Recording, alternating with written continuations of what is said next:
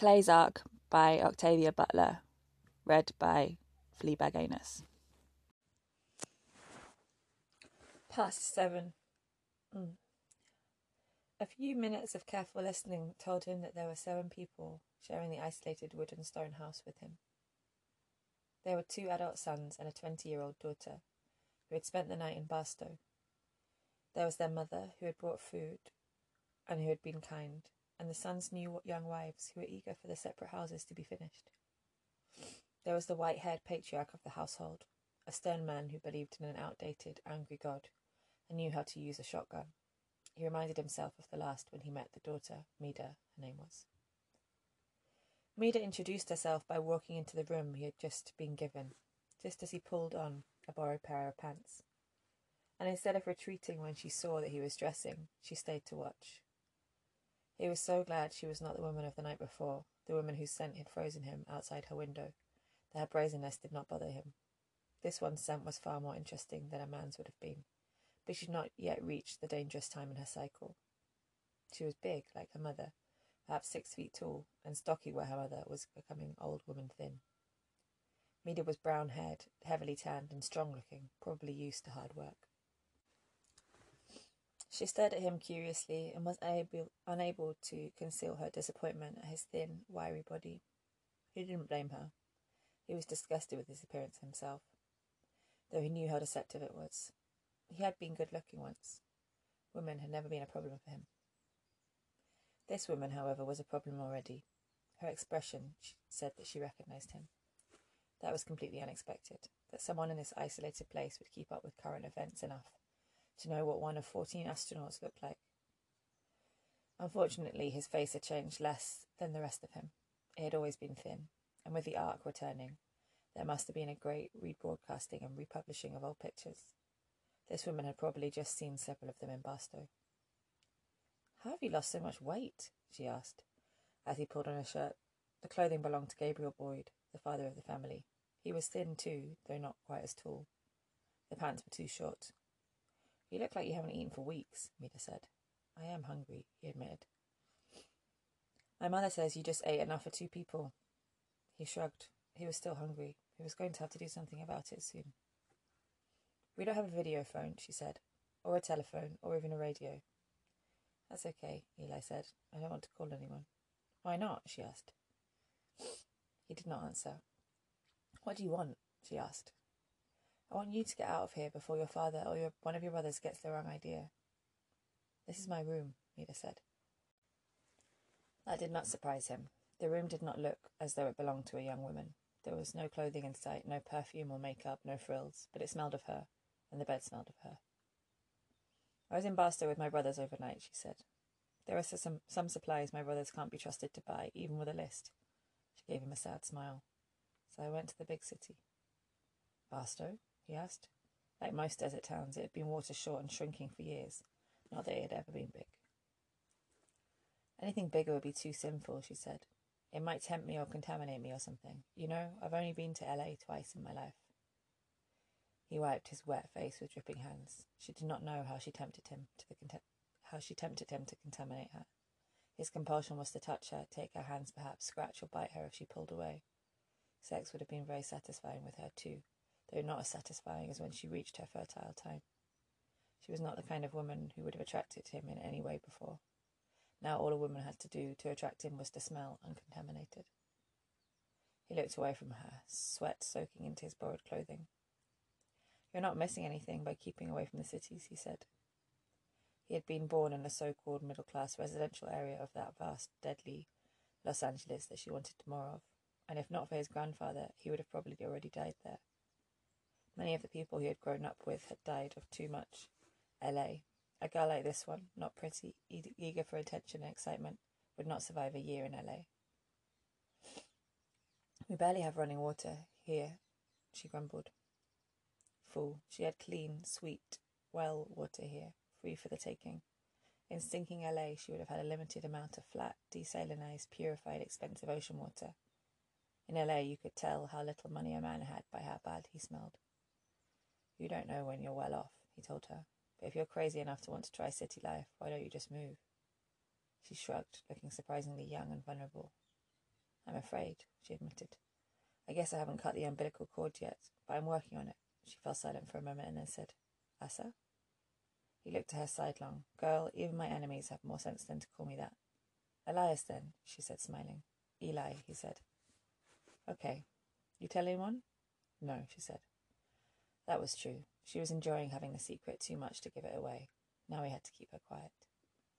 Why are you here? She asked. Why aren't you being debriefed or paraded down some big city street or something?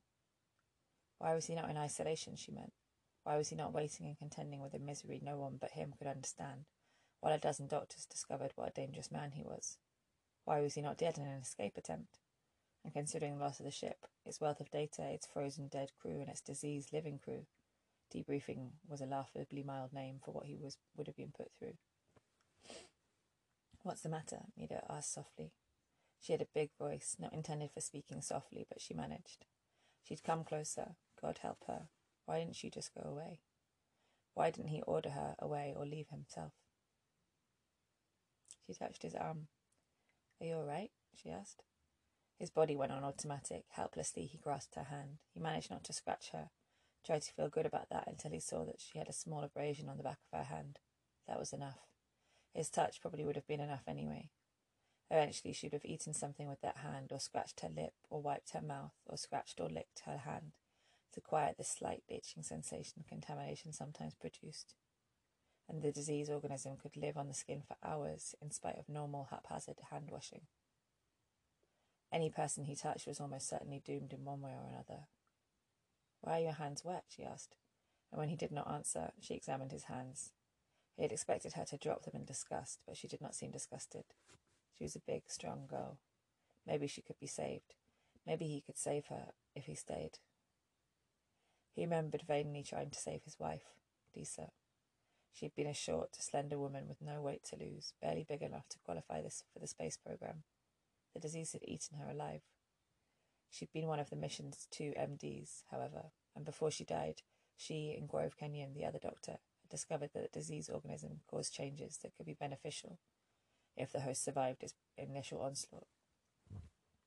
Surviving hosts became utterly resistant to more conventional diseases and more efficient at performing certain specialized functions. Only the toxin excreted by the disease organism was life-threatening. Not surprisingly, the human body had no defense against it, but in time, the organism changed, adapted, and chemically encouraged its host to adapt. Its byproducts ceased to be toxic to its host, and the host ceased to react as strongly as to increased sexual needs and heightened sensory awareness, inevitable effects of the disease. The needed time was bought by new organisms of the same disease, new organisms introduced after significant adaptation had occurred. The new unadapted organisms quickly spent themselves neutralizing the toxic wastes of the old. Thus, the new organisms had to be replaced frequently. The host body was a hostile environment for them, an environment already occupied, claimed, chemically marked by others of their kind. Their toxin neutralization was merely their reflexive effort to survive in that hostile environment.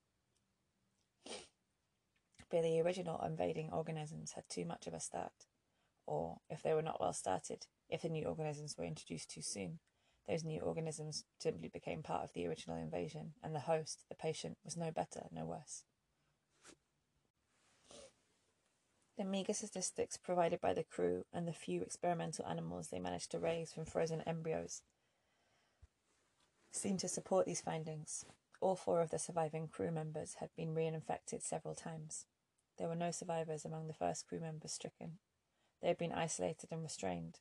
Their vital functions had been continually monitored and restored when they failed, but finally their brains had ceased to function. Reinfection was the answer then, or an answer, a partial answer. Without it, everyone died. With it, some lived. Disa had died. Mida was obviously stronger. Perhaps she could live.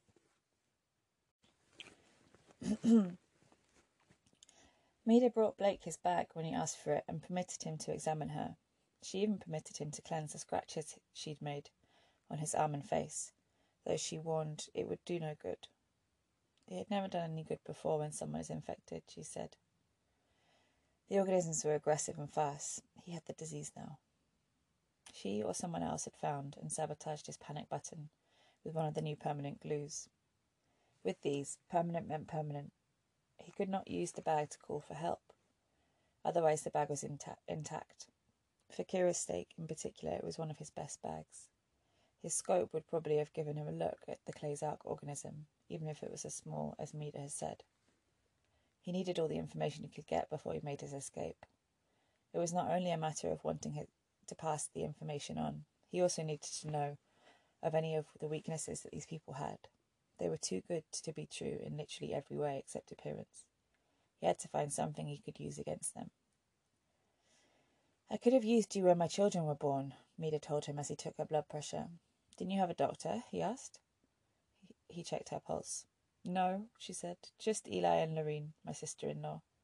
We don't bring anyone here if we don't plan to keep them, and I didn't dare to go to a hospital. Imagine how many people I'd infect there." "Not if you told them the truth," he said. She watched as he drew blood from her left arm. It went directly into the analyzer, as would all her other specimens. "They'd put me in a goddamn cage," she said. "They'd put my kids in one, too. They were born with the disease, you know." "Did they have any special problems?" he asked. She turned her head to stare directly at him. "Not a one," she said. She made no effort to conceal the fact that she was lying. "And what about you?" Blake asked gently. "Easy births?" "Yeah," she said. Her defensiveness vanished. "You're the first one. The first one really surprised me. I mean, I was scared. I expected to be in agony, and I don't handle real pain that well. But the kid just popped out with no trouble at all. It just felt like cramps." "You were lucky there was no emergency," Blake said. "Can I see your children?" "Not until you're safe, Blake," she said. "Safe?" "When you've been sick and gotten well again, that's what I mean. And then we'll have nothing to worry about, and we'll show you anything that you want." He frowned. "Do you imagine I'd hurt a child?" he asked. "Probably not," she said. "But you're at the seeking weakness stage, and Jacob and Joseph would be a hell of a weakness. If you used them, we'd have to kill you. And we want you alive, Blake." He looked away from her in growing desperation. They really were too good, always a step ahead. How many times had they done this? Abducted people, made them vanish from the world outside. He had to beat them at a game they knew all too well already. But how? Maida rubbed his arm with a wet hand. "Look," she said, "it isn't so bad here. You can do a lot of good, maybe more good than you could do anywhere else. You can help us prevent an epidemic. It's only a matter of time before your disease gets out of hand," he said. "We've kept that from happening for more than 4 years," she said. "Yet it could happen tomorrow," he said. "No," she said. She got up and began to pace. "I can't really make you understand till you felt it, but we'd go crazy if we were caged. We'd probably kill ourselves trying to escape. The compulsion keeps us on a pretty thin edge as it is. Eli says we're holding on to our humanity by our fingernails. I'm not sure we're holding on to it at all. In some ways, I'm more realistic than he is, but maybe we need a little of his idealism. God knows how he's kept it." She glanced at Blake. "He's my kid's father, you know." "I guessed," Blake said. "He helps us hold on, even if all we're holding on to is an illusion. Take that illusion away and what's left is something you won't want to deal with, you'll see." "If your veneer of humanity is that thin," Blake said, "it's only a matter of time before someone finds it too thin. And if what you've told me about the disease is true, one person could infect hundreds, and those hundreds could infect thousands, all before the first victim began to show symptoms and realized they were sick." "Your estimate is low," she said. "Now do you see why you have to stay here? You could become that one person." He did not argue with her. He would escape and go to a hospital, that was all. "I'd like you to undress," he said. He just collected a little of her sweat and taken, almost painlessly, a minute specimen of her flesh. The analyzer found something incomprehensible in both, probably the same something it had found in her blood and urine. Unidentifiable microbes, the small screen said. It was able to show him small, spider-like organisms in her flesh, some of them caught in the act of reproducing along with her cells, as part of her cells. They were not viruses. According to the computer, they were more complete, independent organisms, yet they had made themselves at home in the human cells in a way that should not have been possible, like plasmids invading and making themselves at home in bacteria. But they were hardly plasmids, solitary rings of DNA. They were more complex organisms that had sought out higher game than bacteria and managed to combine with it without killing it. They had changed it, however, altered it subtly, slightly, cell by cell. In the most basic possible way, they had tampered with Mida's genetic blueprint. They had left her no longer human.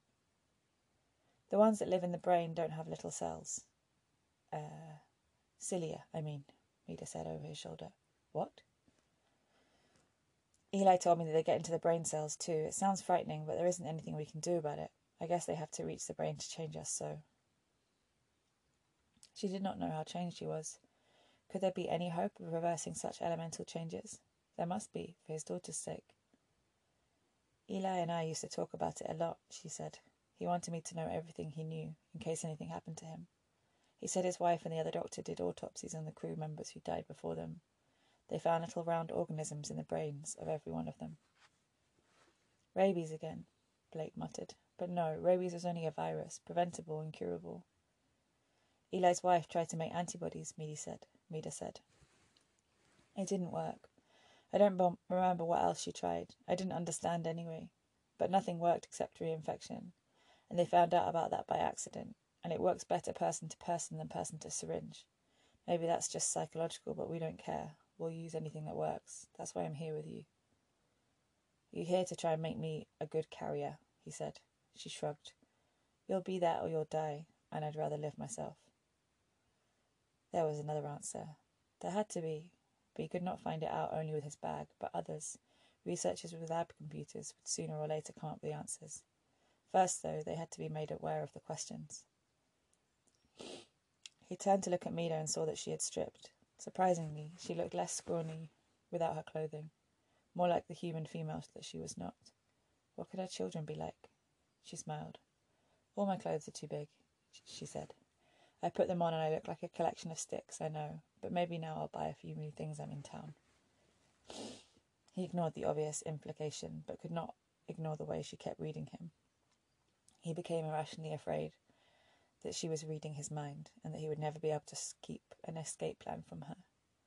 He tried to shake off the feeling as he proceeded with the examination. She said nothing more. He got the impression that she was sparing him, humouring him. He asked to examine others in the community when he finished with her, but she was not ready to share him with anyone else. Start checking them tomorrow if they'll let you, she said. You'll smell different then, less seductive. Seductive? He asked. I mean, you'll smell more like one of us. Nobody will take any special pleasure in touching you then.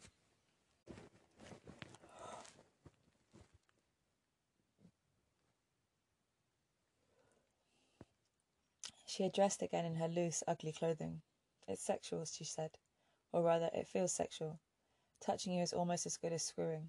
It would be good even if I didn't like you. If not for people like you, people we have to catch and keep. I could never control myself enough to go into town. With no outlet, it gets painful and crazy, sort of frenzied when there are lots of unconverted people around. I have dreams about suddenly finding myself moving through a crowd, maybe on a big city street, moving through a crowd where I have no choice but to keep touching people. I don't even know whether to call it a nightmare or not. I'm on an automatic and it's just happening. You'd like it to happen, he said, watching her. Pig shit, she replied, abruptly angry. If I wanted it to happen, it would happen. I'd get in my car and I'd drive. I could infect people in towns from here to New York. And I'd do exactly that if I ever had to leave this place. There would be no one to help me or to stop me. She hesitated and then sat down on the bed beside him. He managed not to recoil when she took his hand. He was getting information from her. Let her touch him as long as she kept talking.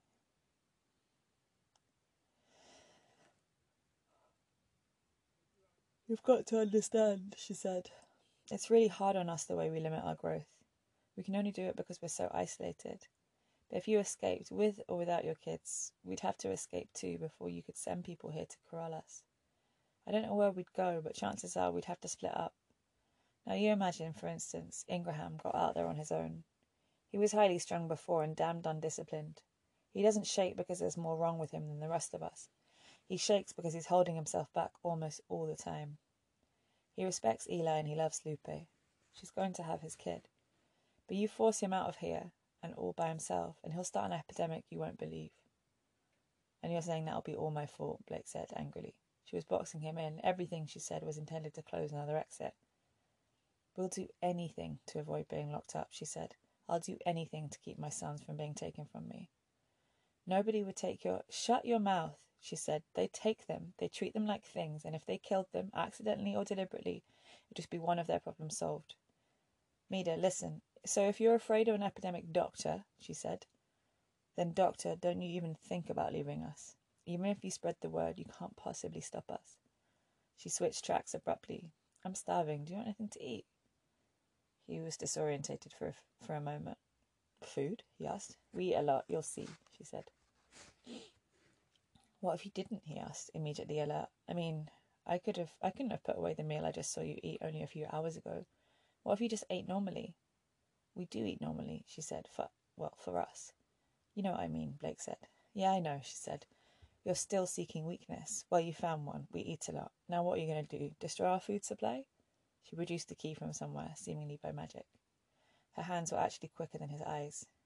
Don't even think about doing anything to the food, she said. Someday I'll tell you how people like you smell to my kids.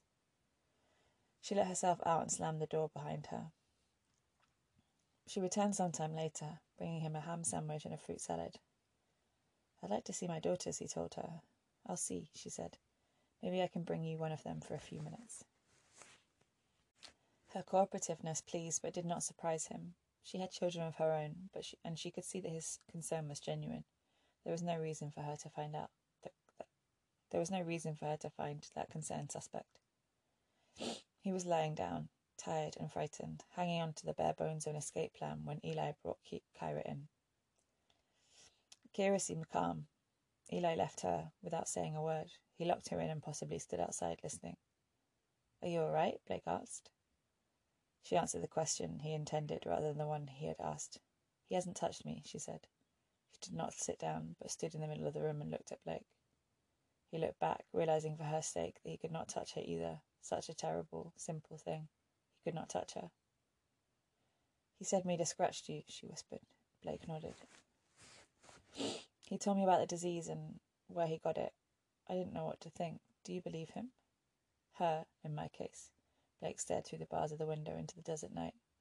I believe. Maybe I shouldn't, but I do. Rain always says that I'll believe anything, Kyra said. At first I was afraid to believe this. I do now, though. Have you seen Rain? No. Daddy? He looked away from the big, bright full moon and met her eyes and saw that in a moment she would come to him, disease or no disease. No, he said sharply. Why? She demanded. What difference does it make? Someone's going to touch me sooner or later anyway, and even if they don't, I've probably got the disease, from the salad or the bread or the furniture or the dishes. What's the difference? She wiped away tears angrily. She tended to cry when she got upset, whether she wanted to or not. Why hasn't he touched you? Blake said. She looked at Blake, looked away, and looked away. Eli likes me, I think, and he's afraid that he'll kill me. I wonder how long that will stop him, Blake asked. Not long, she said. He obviously feels terrible. Sooner or later he's just going to grab me. Blake opened up his bag again and turned it on, keyed in a prescription form. Are you locked up? He typed. Are your windows barred? She shook her head, mouthed, no bars.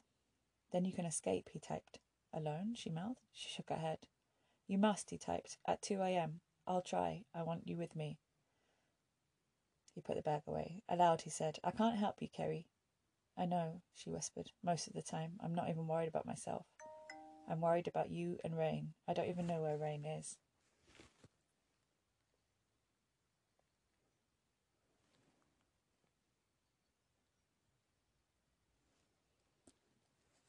He began typing signlessly again. Then break free alone. They'll think you're helpless. They'll be careless with you. She shook her head as she read the words. I can't, she mouthed. I can't.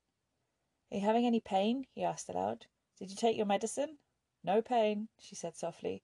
I had some, but I told Eli and he got my medicines from the car. He wore what he called his town gloves. She glanced at the door. He said if he wasn't helpful. He said if he wasn't careful, he could just transmit the disease just by paying for supplies. They all have to wear special gloves when they're in town. Yet they deliberately spread the disease to people like us, Blake said. He wiped everything he had typed and began on a clean form. You must escape, he typed. There's an epidemic brewing here. We must give warning, get treatment, he typed. She was shaking her head again. God, why hadn't Maida sent Rain to him? Rain would be afraid too, but that wouldn't stop her. Even if I fail, he typed, you must take the car and go, or we could all die. Do you remember how to start the car without the key? She typed. She nodded. Then go, he typed. Send back help. Give warning. Tears ran down her face, but she did not seem to notice them. He spoke aloud with painfully calculated brutality. Mida told me that people with serious injuries die of the disease. She's seen them die. She didn't say anything about people with serious illnesses, but Kerry, she didn't have to. He gave her a long, hard look, trying to reach her. She knew that he was right. She knew that he wanted to, and she wanted to please him, but she had to overcome her fear. She knew he was right. She wanted to please him, but she had to overcome her own fear. Blake typed, sooner or later, Eli will touch you, at least. She read the words without responding. Be near the Ragonier tonight, he typed, at 2. Kira swallowed and nodded once. At that moment, there was a sound at the door. Instantly, Blake shut off the computer, automatically wiping the prescription form and everything he had typed. He closed the bag and turned to face the door just as Eli opened it. Blake looked at Kira, aching to hug her. He felt that he was about to lose her in one way or another, but he could not touch her.